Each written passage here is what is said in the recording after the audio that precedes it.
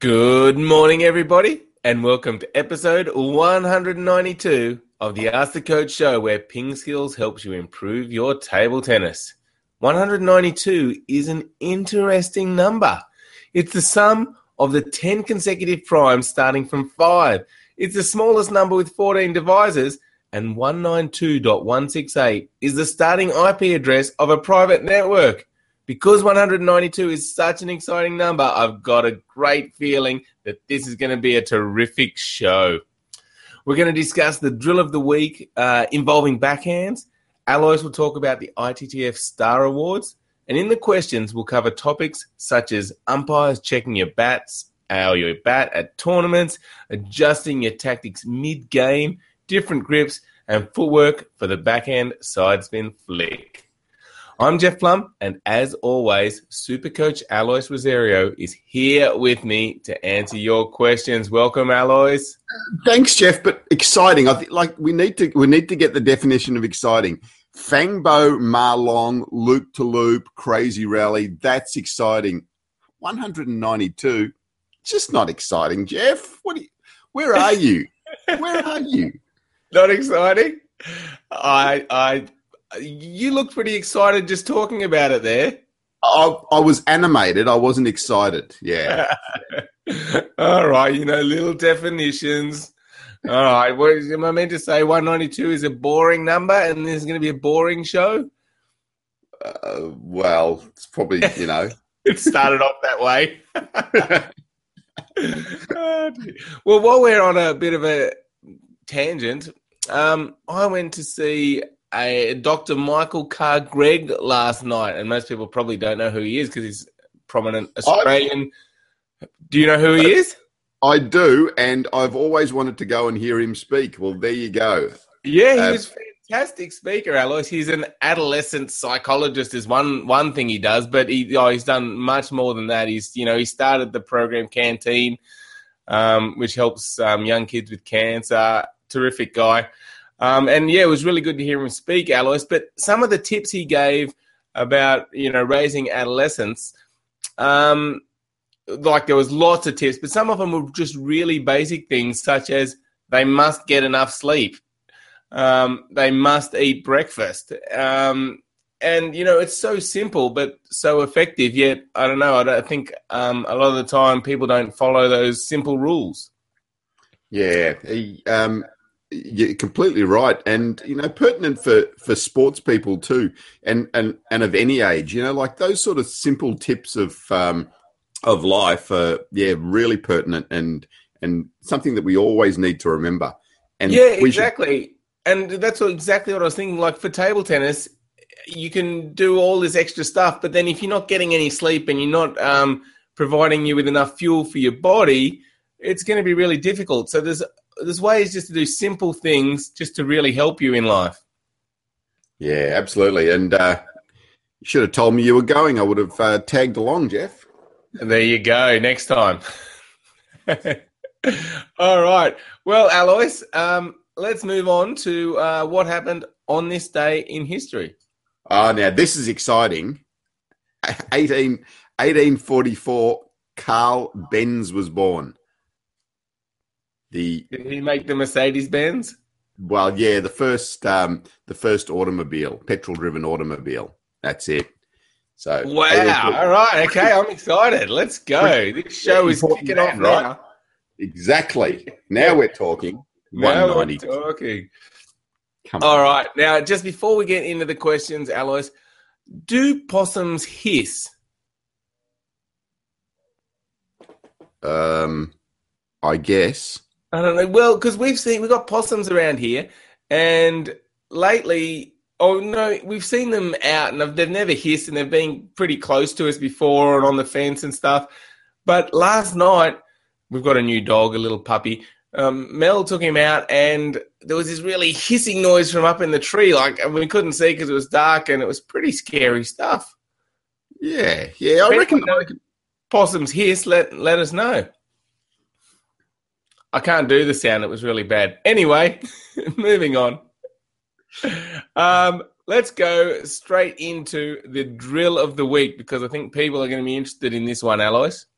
Yes. So for this week, we've chosen the backhand footwork. Now, in my day, this just wasn't practiced very much at all because everyone was so forehand oriented. We practiced the forehand footwork a lot, and sometimes we'd switch in between a backhand and a forehand. But the backhand footwork, I think, is really, really relevant now. So backhand footwork, basically you're playing a backhand from the backhand corner, you move across to the middle of the table and play another backhand from there. So it's just a two-position footwork, backhand from the backhand corner and backhand from the middle. So relevant today because so many players are playing that backhand ball from the middle, especially on the return of serve and just in the general rally as well. So this is a good drill for you to practice, especially if you have a strong backhand and if you are utilizing that backhand from the middle or the banana flick from the middle or anything like that. So good one for you to try this week. Excellent. All right. So get out on the table when you can and practice that, the backhand footwork. And you can always get our free training drills PDF download, which has that drill plus lots of other drills that you can do to help improve your game. So I'll put a link in the show notes so you can download that. Now, Alois, I might jump straight into a question that's related to that from Marcin, who says, for the backhand side spin flick, I noticed that straightening up my body instead of staying low works better. I get better results in consistency. Should I experiment with it more or leave it and keep staying low during this stroke? Yeah, so Martin, I think, that first ball can be better when you're up higher. You tend to reach a little bit better over the table. The only problem I have is that the recovery becomes more difficult. So by being up here, then to recover back down to your next position takes a little bit longer. And that's why it's probably better in the long run to be lower for that backhand flick over the table. If you come in and you're low there, then you can get back a lot easier for that next ball. And that next ball is coming back pretty fast to you, remember. Because you've made the flick, you've played quite a fast shot from close to the net. If they get a block on that, then it's coming back to you long and fast. So that recovery is really important. But I mean, I suppose just for the flick itself, I think it's okay to be up a little bit higher. But yeah, we need to think about it more in the whole context of the rally as well. Yeah, interesting. I find also, Alice, that getting a bit lower somehow helps, read with the spin, and maybe because you're closer to the net height, you got a better visual of just how high you're flicking the ball. So, I find that getting a little bit lower is helpful. One other question I've got is, what about the footwork for the backhand side spin flick? Is it any different from the normal backhand flick? Not really, but your position's a little bit different to the ball. So for the flick, you're hitting the ball a little bit more from in front of your body here, okay? Whereas the side spin flick can be more from your armpit type area. So just where you get to with that is a little bit different. So rather than getting to here, you're getting to there. The movement is still in with your right foot. So really getting in nice and close with your right foot, getting that right under the table. And it's also that side movement as well to start off with. The other thing that you see a lot with the better players now is they're in motion and moving into that position really early, and that's because they're reading the positioning of the ball and they're reading that type of serve. So as Marlong serving, Fang Bo's jumping in and he's almost here before Marlong's hit the ball. Of course, their footwork is so good. So if they do get caught out, they're back here and they're able to make that top spin off the long serve as well. So yeah, that's something else to think about. But just that motion as the serve is going up. Yes, and as we've mentioned, the drill of the week, the backhand footwork, great for improving your footwork in that area if you are going to take the ball from a little wider on your forehand. Good question, Martin. Now, the last Ping Skills question of the day, Alois, was what is the hardest shot in table tennis? Yes, we had a lot of responses. So Ilya said a really aggressive topspin attack against a low, heavy backspin, especially on the backhand. So, so someone's pushed really heavy and you're trying to make that backhand topspin can be hard. Jared said the serve, and that's a good point. It's such an important skill, but it is a difficult skill as well. Had lots of others. Where are we? Yeah, Min said for me maybe the flick for the low backspin ball. Rory said the chop block versus topspin. Glenn said keeping your eye on the ball. Mitch Allender said return of serve, especially for those who like to hide the contact of the ball. Exactly. Get onto them, Mitch. And Eugene said around the net shot. Joseph said, all this, Alois, just makes me realise. Oh, sorry, you're going to go another one? No, yeah, there's a couple more, but so Joseph said the powerful side spin between the legs 10 metres behind the table, yes, can be quite difficult. I'm very good at that shot, Alois. That's pretty easy for me, that one. And Roger Massey, who is the head coach of our para program, said returning a topspin that clips the net, and that is a difficult shot. And I think we've got a question about that today, so I'll hold off on commenting more on that today. But yes, that is a difficult ball. This just makes me realise how hard table tennis is. There's so many difficult shots, and I think they're right. They all are difficult. But I guess that provides the challenge and the fun, and that's why it's kind of a lifelong sport. You can always keep learning, always keep improving. So yeah, I guess that's a good thing.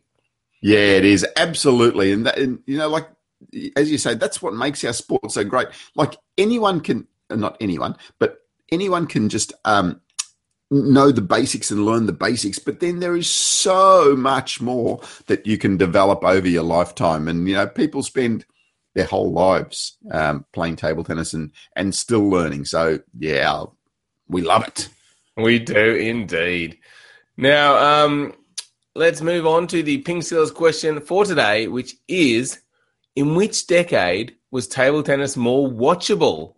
The 50s, the 70s, the 90s, or now? So jump onto our Facebook page or to the Ping Skills website and click on the blog link and leave a comment to let us know in which decade was table tennis more watchable. Love to hear your thoughts. All right. Now, there was a question here, wasn't there, Alois, about the topspin hitting the net? Yeah, let me talk about this one, Alois, because we talked about it being a difficult shot. Mike D has jumped on and asked this using the Google Q&A app, so thank you, Mike. He says, hi, guys. Thanks for the side backspin return info you gave me the other day. He's going to try it. Good, let us know how it goes. But here's another question. His opponent attempts a slower loop. He hits the net a lot, and I have to hit the ball, but with all that spin, it causes an error. How can I return that freakish shot?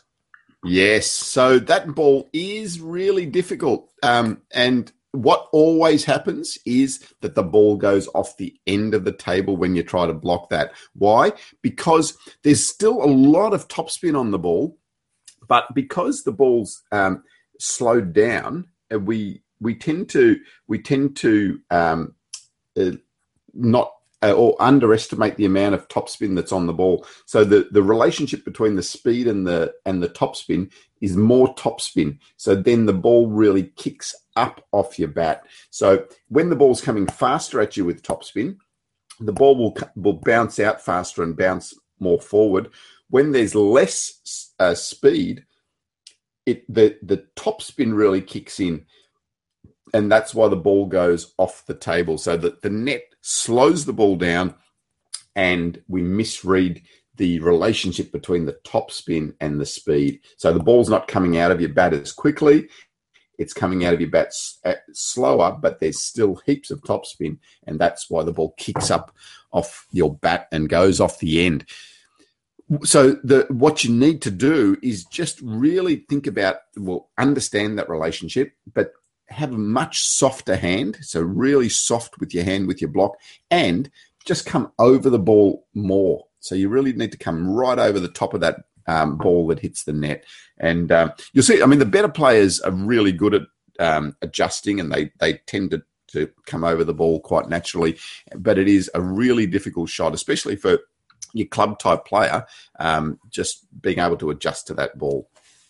Yeah, and I guess it's not a shot you can really practice, because unless you've got someone that can hit the net every time, because you're just not going to get that ball very often. Yeah, that's right. I think that, the main thing is in training or in practice is when that ball does hit the net, use it as an opportunity and really go after it and see if you can get it back. Often when the ball hits the net and it's spinny and, we sort of go, oh, no, and we sort of almost give up on it, really use that opportunity. Every single time that topspin hits the net, think, whoa, beautiful. This is another chance to improve. Yep, indeed. All right, thanks for the question, Mike. Now, Alois, it's time to talk about the ITTF Star Awards. Now, this is a really exciting initiative by the ITTF. Yeah, it is. And they've had this going for a couple of years now. And it's really good to see they're starting to broaden it a little bit. This year that they are also introducing the Breakthrough Star Award. So we were a little bit critical last year of the award, because I think that the ITTF Star Award needs to be really for the outstanding player of the year. And last year just wasn't that way. But now with the Breakthrough Star Award, I think it covers those areas. So they've also got the ITTF Star Point Award. So the best point of the year, and I think that's a laydown misère, isn't it? But I'll let you go on there and vote as well. But if you go onto the ITTF site, you'll see a link to the ITTF Star Awards. Get on there, get your vote in. Don't say that you disagree with the result if you haven't voted. Yes, so yeah, that's right. People can vote, so it's up to you to get on there and put your vote in, get involved. And there's a lot of great, that points video, Alois, I put it on our Facebook the other day. There are a lot of great points, definitely one you should vote on. But all the other categories as well, get involved and start voting. I will put a link in the show notes to the website where you can vote. Yeah, so with those points, like there's the Ma Long versus Fang Bo point from the World Championships, but there's also the point between Adrian Matinee and Pargarel, which we also featured on the show a while ago, which had a ridiculous number of hits. I think it was 90-something hits of lobbing to smashing, basically. So and have a look at the other nominations. Great table tennis, and yeah, really makes you appreciate our game. It certainly does. All right. Ilya has a question for us. Suppose that I find a plan that works greatly against the opponent and win a game with it. But in the middle of the next game, he adjusts and I feel lost and anxious and don't know what to do. How to handle this from the mental point of view? Yeah.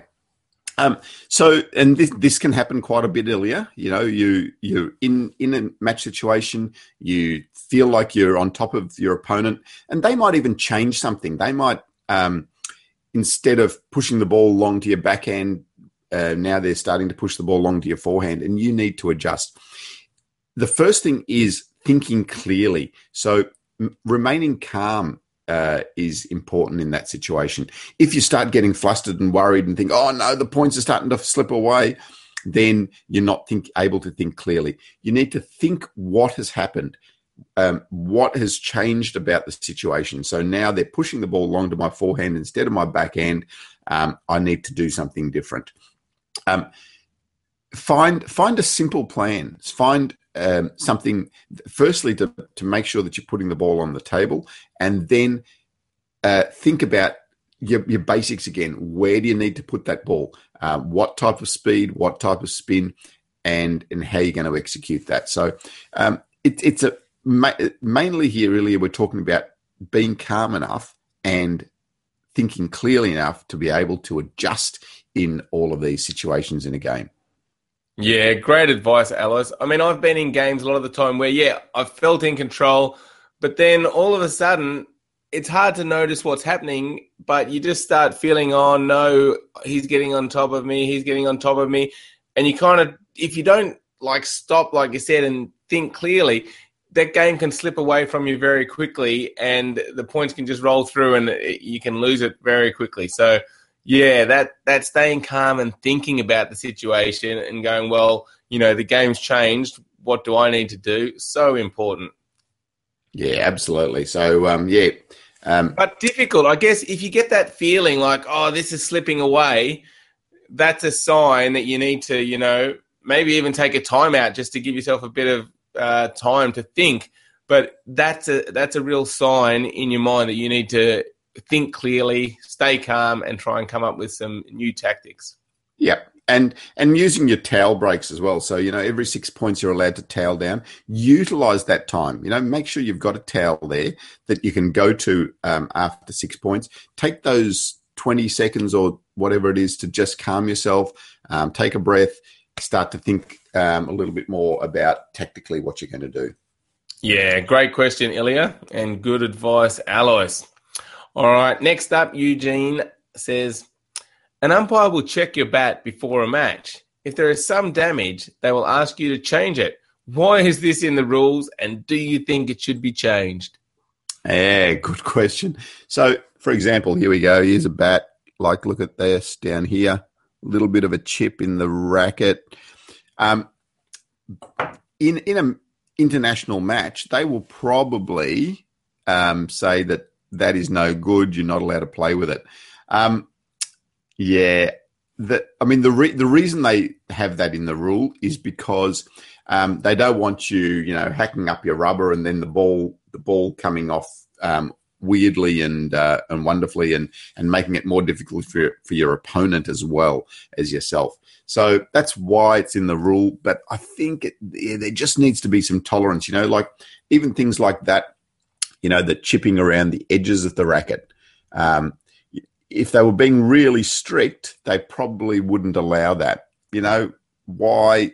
How does that affect the game? I really don't think it affects anyone's game. I think there just needs to be a bit more tolerance. And I think in most situations, the umpires will be tolerant and allow that sort of thing to happen. What they sometimes get you to do is just colour in that so it's not a different or two different colours on the surface. Again, really doesn't make that much effect to the game, I don't think. But probably just needs to be some tolerance. And as I said, there usually is tolerance with the umpires, which is great.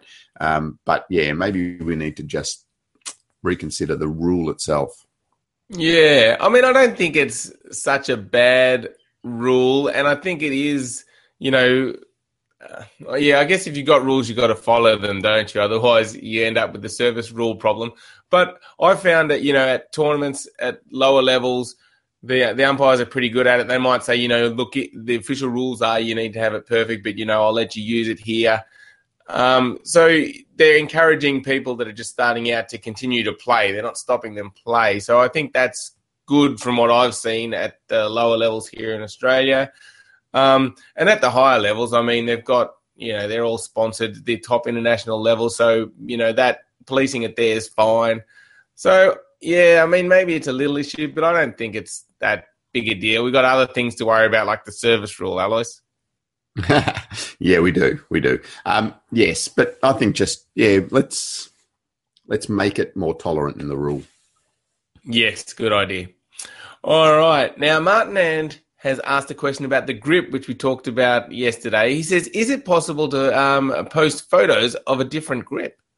Yeah, I'm going to do better than that. I'm going to show it to you, Martin. So Martin was asking about, the forehand grip and the backhand grip and the that sort of thing. So this is your basic shake hand grip with your pointer finger, and it's nice and straight in your hand. So what happens is that there are tolerances to change the angle there of your racket slightly. So if you turn your bat this way slightly, I'll do it right-handed for all you right-handers, sorry. If I turn it a little bit this way, it actually becomes easier to play some backhands, but forehands tend to be a little bit harder. So by doing that, that's because the angle of your racket is already is a bit too open for the forehand. So that is suitable for a backhand grip. So if you're playing more backhands, or if you're playing backhand, you can turn that bat a little bit more forward that way. If you prefer playing a lot of forehands, you might turn the bat around the other way in your hand. So I'm just going to stand up and show you this.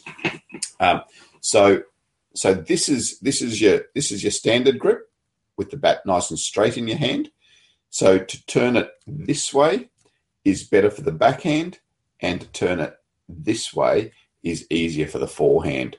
So it's only a slight tilting of the bat one way or the other way in your hand. So instead of being right in there, it's going to tilt one way or the other.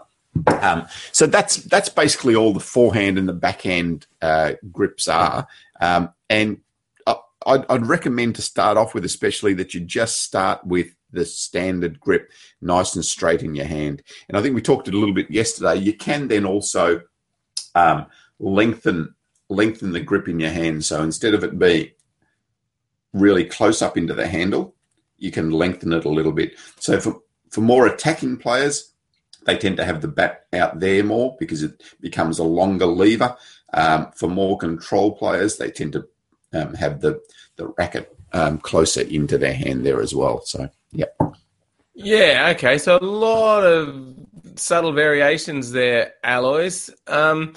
If you've got the backhand grip and the forehand grip, and they're both just subtle variations, why don't we use the backhand grip on the backhand and the forehand grip on the forehand? Yeah. It's usually just a time issue. So a lot of the top players will change their grips slightly just using their fingers. So by changing your fingers here and here, you'll start to just change the angle slightly. So the top players do tend to do that a little bit, changing the grip with their fingers. But most of us just don't have enough time to be changing our grips. And then it also just really mucks up the rhythm of the strokes and the angle in our head. So, I really advise to start with just playing a really nice straight grip. Yeah, that sounds good. Yeah, I'd have to agree, Alice. I think, it's best just to use the standard grip that we show in our video on how to hold the bat. That is used by so many players, top-level players, that you're going to be okay if you've got that grip. And then, I wouldn't even worry about switching to backhand or forehand grips, but if it naturally happens during your game and you never get caught out switching, then you're fine. So, that's my advice. All right. Let's move on to another question now from Itapat, who says, is it true that every time I do a forehand or backhand counter hit, I should add some topspin onto the ball? My coach said my backhand counter hit lacks power and control. Please help. Yeah, so with the counter hit strokes, there does need to be a little bit of topspin. So the topspin on the ball tends to add that control because the spinning ball will take a better, more definite path. So if you hit the ball flat and it's floating and it hasn't got spin, then the ball will tend to go in its own direction. So by putting that topspin on the ball, you start to add a little bit of more certainty with where the ball's going. The little bit of topspin also then helps the ball to dip down onto the table and adds a little bit more safety there. So you can have a bit more clearance over the net with that stroke. And then the other thing is then it becomes a little bit more natural extension to go from that counter hit to the top spin, where you're just adding a little bit more top spin to that stroke. So then it becomes more of an extension of the same stroke. I mean, to start with, you can just bunt the ball back and just have nice control and push it. But as you're starting to develop the counter hit, you do need a little bit of top spin on your backhand and forehand strokes. Yeah, and I guess, Alois, if you look at our videos on those strokes and you just get the start position and the finish position right, then pretty much everything else will fall into place. Yeah, that's you will naturally add a little bit of topspin by following those basic principles. Yeah. All right, Itapat. So I'll put a link to those videos. Make sure you check them out again. And, yeah, just concentrate on that start and finish position and all the tips Alois said. And, yeah, I think you'll start to develop that stroke even more. Excellent. All right, well, that wraps up show 192. I think I was right. 192 is an exciting number, and it was an exciting show, so we're all good there. You must agree, Alois? You're 50% right, Jeff. It was an exciting show. Great. All right. Well, make sure you all go to pingskills.com, and if you haven't, sign up for a free account so you can watch all of our strokes and techniques videos on the website. And, yeah, you also get a free email newsletter every week with lots of great table tennis tips. So go there now, pingskills.com. Thanks, everyone, for their questions. Thanks, everyone, for watching. And thank you, Alois. And thank you, Jeffrey. And we'll see you tomorrow morning. Get some table tennis in.